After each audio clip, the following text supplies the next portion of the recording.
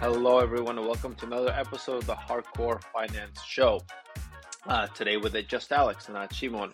And today I'm coming to you live from, guess where this is? This is the district, DC, live from DC. So what do I want to talk about today? I think I want to talk a little bit about whether we're in a recession or not. We just had the Fed come out and hike interest rates by 75 basis points, BIPs. And we just recently had the BEA, the Bureau of Economic Analysis, come out with a study or the statistics that Q2 actually decreased. Our GDP decreased by 0.9%, followed by another decrease in Q1.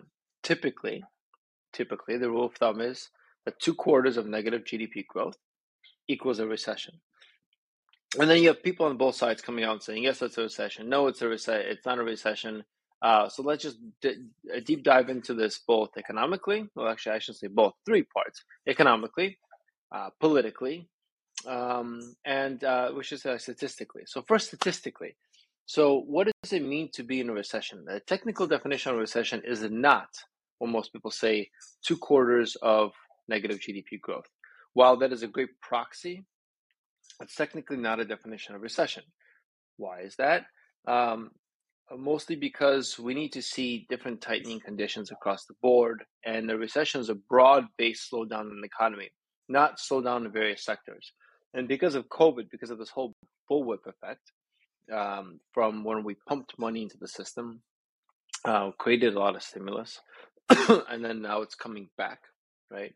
Also because of the Ukraine-Russia wars, we have supply chain issues where companies have overbought.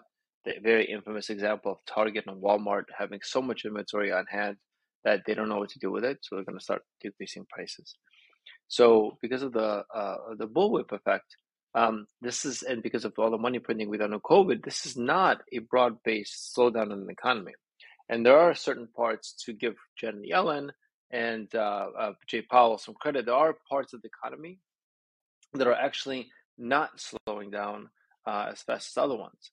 And so it's not really felt broad-based. In fact, just like COVID was a tale of 2 halves, where the haves were doing pretty well because the stock market was going up, and the have-nots weren't. This is also a tale of 2 halves. The haves, while they've seen the stock market plummet, the prices in the stock market, their wealth plummet, they still are fairly resilient, although there are certain signs that's cracking.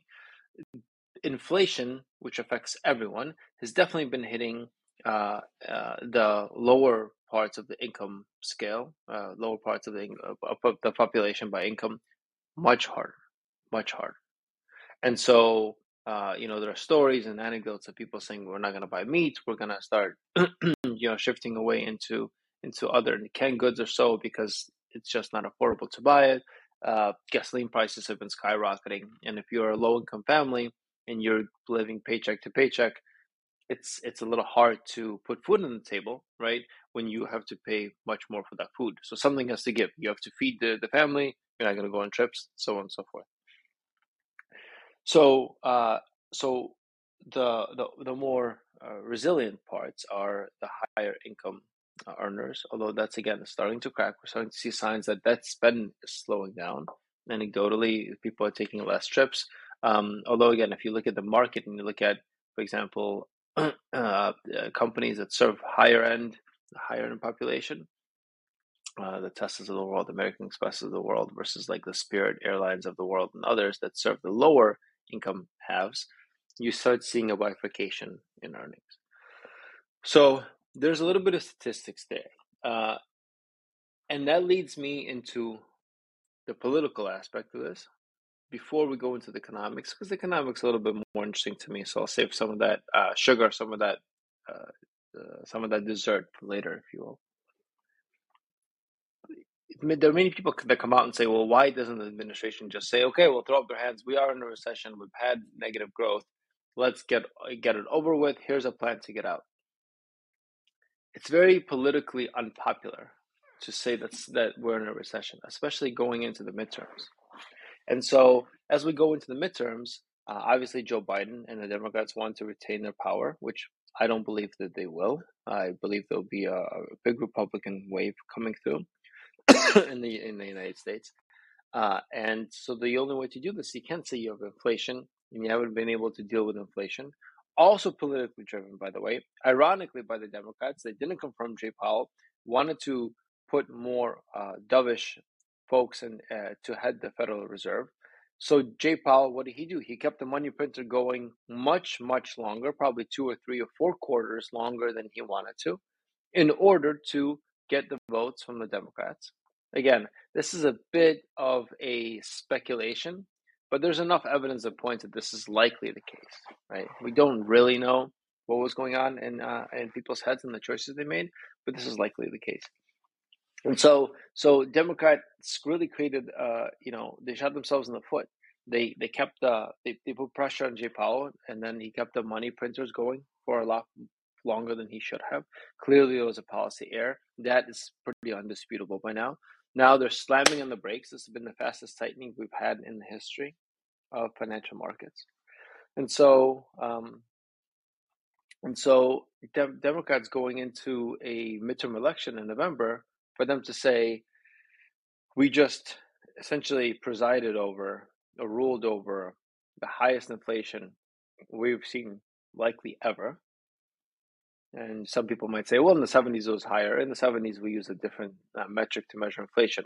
Going back and remeasuring the current inflation by the metrics we used in the 70s, we would be higher now. So they presided over the highest inflation we've seen ever.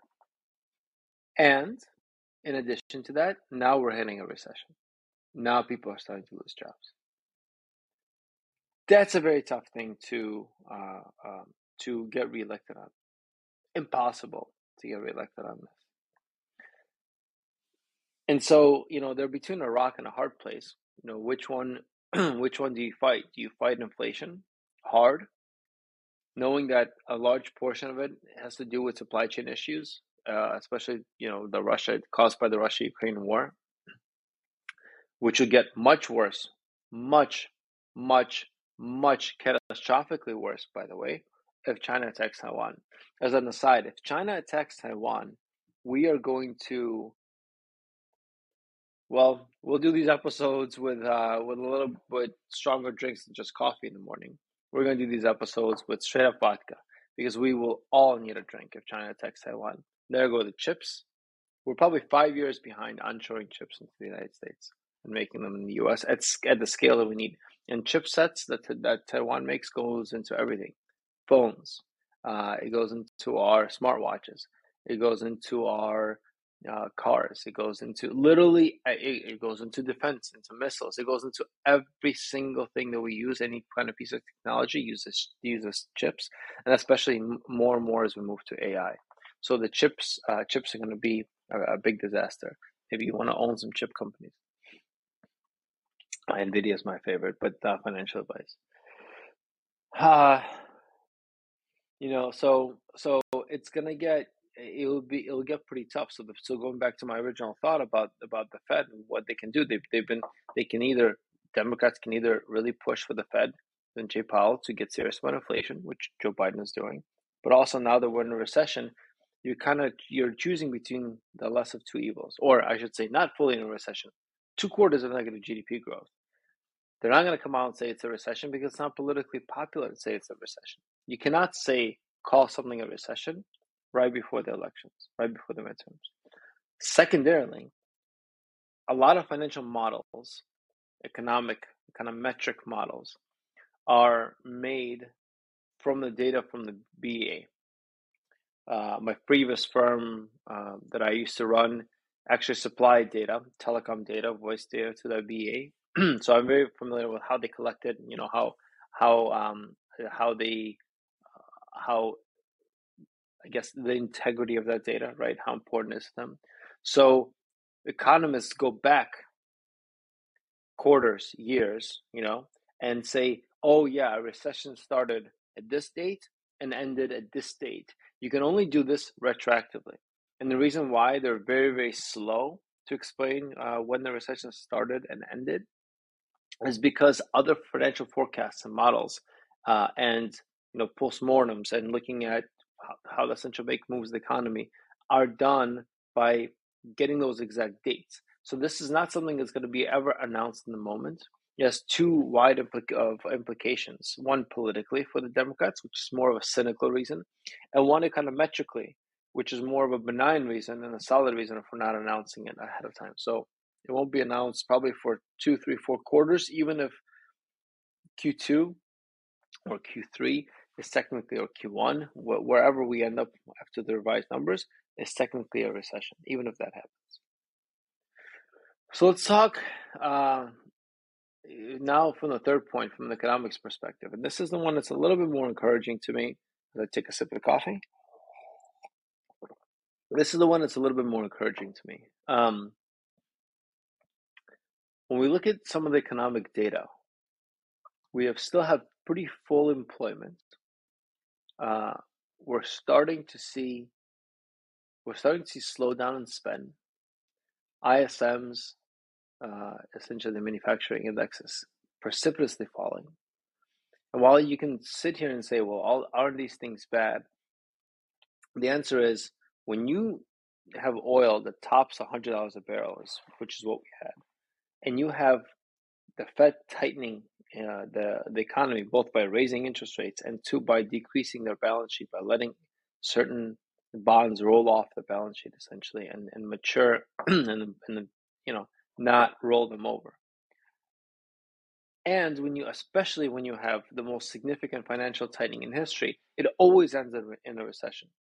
So it's almost like, hey, let's just have a quick flush, severe recession that lasts 1 or 2 quarters and is over, instead of this long, drawn out, painful process. At least that's the way I see it. And it feels like we're starting to get there. The fact that we have high or low unemployment, I should say high employment, this has been pretty much the case for many recessions. In the precipice of a recession, you still have high employment, because that is the last, and it's a worst lagging indicator of the economic activity. Why? When times are good, companies hire and they stock up on workers just like they stock up on inventory. It's inventory of talent. Why do you do that? It's very hard to fire workers. It's hard to hire good ones. And you want to be able to come out of the recession on the other side. So companies are hiring, even though they all see that, there's a little bit of doom and gloom ahead. Only once you hit that doom and gloom, and then that doom and gloom starts putting serious pressure on people's business, do you say, man, these people who I thought I wanted to hire so that I can make it out on the other side, I just can't afford them anymore. So towards the middle of the recession and the end is when you actually start seeing unemployment spike. Why is that good? That's good because it signals to the Fed, hey, enough is enough, right? Enough is enough. Stop tightening the economy. Start at least holding interest rates steady, if not, cutting rates. And so I believe Wall Street is already pricing in that in Q1 of next year, 2023, we're going to start cutting some rates. The Federal Reserve will start cutting some rates. Again, these are just averages of projections. Doesn't mean it's going to come true. It doesn't mean that it's even going to be accurate. But directionally, Wall Street is already planning for this. And we're seeing some signs of this from what Jay Powell said in this press conference, post the release of numbers, post the release of it was actually pre-GDP, but post the release of his increase of bips. He said 75 basis points. And then he said something very interesting. He said, now the market is at parity, at break evens, essentially where they wanted interest rates to go, the nominal rate, the Fed funds rate, excuse me. And now they're going to be data dependent. So we have a 2-month break between the next Federal Reserve meeting. And so if in those 2 months we see a fall in CPI, which we should see, especially year over year, doesn't mean prices are going to come down. It just means that they're not going to increase at the same exact rate. So if we see a fall in prices, a fall in the rate of change of inflation, especially core, because what the Fed is doing is they're saying core inflation is less food and energy. And so what they're saying is, hey, food and energy, a lot of raw energy, raw materials, is supplied to us by Russia. Let's say grains from Russia, Ukraine, energy from Russia, gas prices, which are sanctioned now, that it's driving a piece of inflation that we have no control over. Nothing that the Fed can do in terms of tightening, unless they really just jack down the economy. And let's say our economy shuts down, no one's flying, no one's driving. Of course, no one's using oil, no one's using gas. Okay, that's a possibility, but is that really productive or conducive to shut us down, even a tenth of what we did for COVID? Of course not, right? Of course not. The economy needs to keep going. People need to work and be productive and get paid, and so on and so forth. So the Fed is not going to do that, and the Fed is also not going to increase interest rates too much for too long, because we have 30 trillion or so, of debt outstanding at a 3% interest rate. At a 3% interest rate, we're talking about $1 trillion per year that goes into debt service, just debt service. $1 trillion is 1/3 of our budget. It's like, do I pay Social Security or do I just pay interest on our debt? Which one is it going to be? The Fed can't do this. So they will have to start cutting down rates in order to save themselves from having to pay a third of our national budget, okay, a third towards just interest payments. Like your minimal credit card payment, your minimum monthly payment is 1/3 of your annual paycheck or annual take home. Wouldn't that be crazy? I think that would be insanely crazy. And so we cannot keep these interest rates up for too long. So the Fed is going to be forced to cut rates. Unfortunately, it just cornered itself into the perfect storm. Rising inflation and no growth. Call it stagflation, okay? Stagflation doesn't have the best definition and it's not very consistent, and so it's a little bit up to the interpreter. But some people definitely say that we're in a stagflation right now. Regardless, it doesn't really matter, stagflation or not. We are starting to see signs from an economic perspective that the economy is really, really breaking. So what's the good news? The good news is there are two ways of outpacing inflation. One is investing in hard assets, real estate, gold. Some people would say, I think Bitcoin in the long term, very, very much Bitcoin. And equities, especially equities of companies that give out cash. And so why is that? Because, or high growth. If inflation is at 10% and you're growing at 50%, well, you're growing faster than inflation. Conversely, if inflation is at 10% and you have a company that kicks back cash that you can then use in order to reinvest or use for your life, you're happy as well. And so in these situations, if we have a flush down of the economy, if we have a flush down of a quick recession, a sharp recession, and we come out of it, the Fed will be forced to lower rates, and the stock market is going to take off. Crypto is going to take off.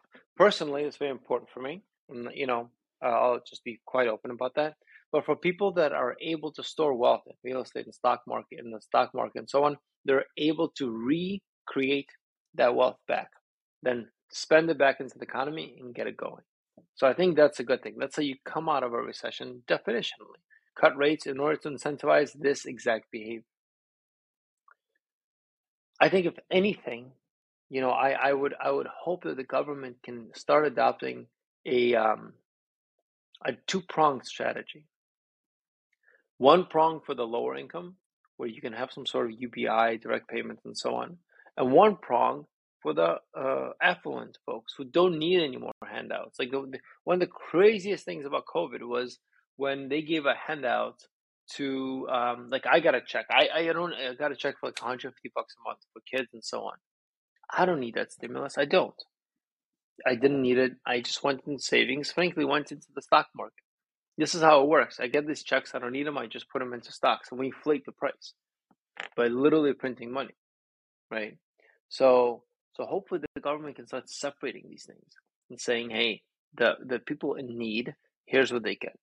The people not in need, they don't need anything. They're fine. It's okay to, I think, be choosy in this case. And I think we all don't want the lower classes, or the lower, I should say, not lower classes, but lower income classes. No one out there, the rich, the poor, the middle class, want people to suffer, not have food on the table, right? And not be able to feed their families and have to choose between driving to work or taking their kid to, an after class program. I mean, these are devastating things. No one wants that. So the government should help those people. So, excuse me, do I believe we're in a recession? I don't know. Do I believe it's actually, do I believe that we're in a damn slowdown? It's actually much broader than the government says? Absolutely. Do I believe it's important to call it a recession or not? Who cares? Who cares? We know where we are. We know what the gas prices are, right? Who cares? I do think we're about to hit another interesting environment as this part of a bullwhip effect. So we had COVID, we shut down the whole economy. We printed a whole bunch of money, stock market zoomed up because people just put their money in the market. We opened up the world, or at least the US. People went out, started spending on services. Walmart, Target, and all these stores that bought physical goods, they're just sitting there on the shelves. So we have an inventory issue.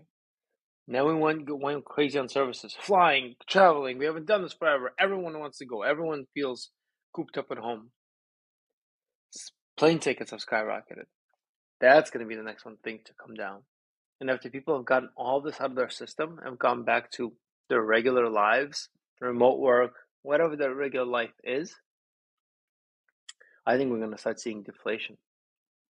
I think prices are going to start coming down because there'll be so much excess inventory out there of services, of goods, and so on, that companies will be forced to lower prices in order to attract business.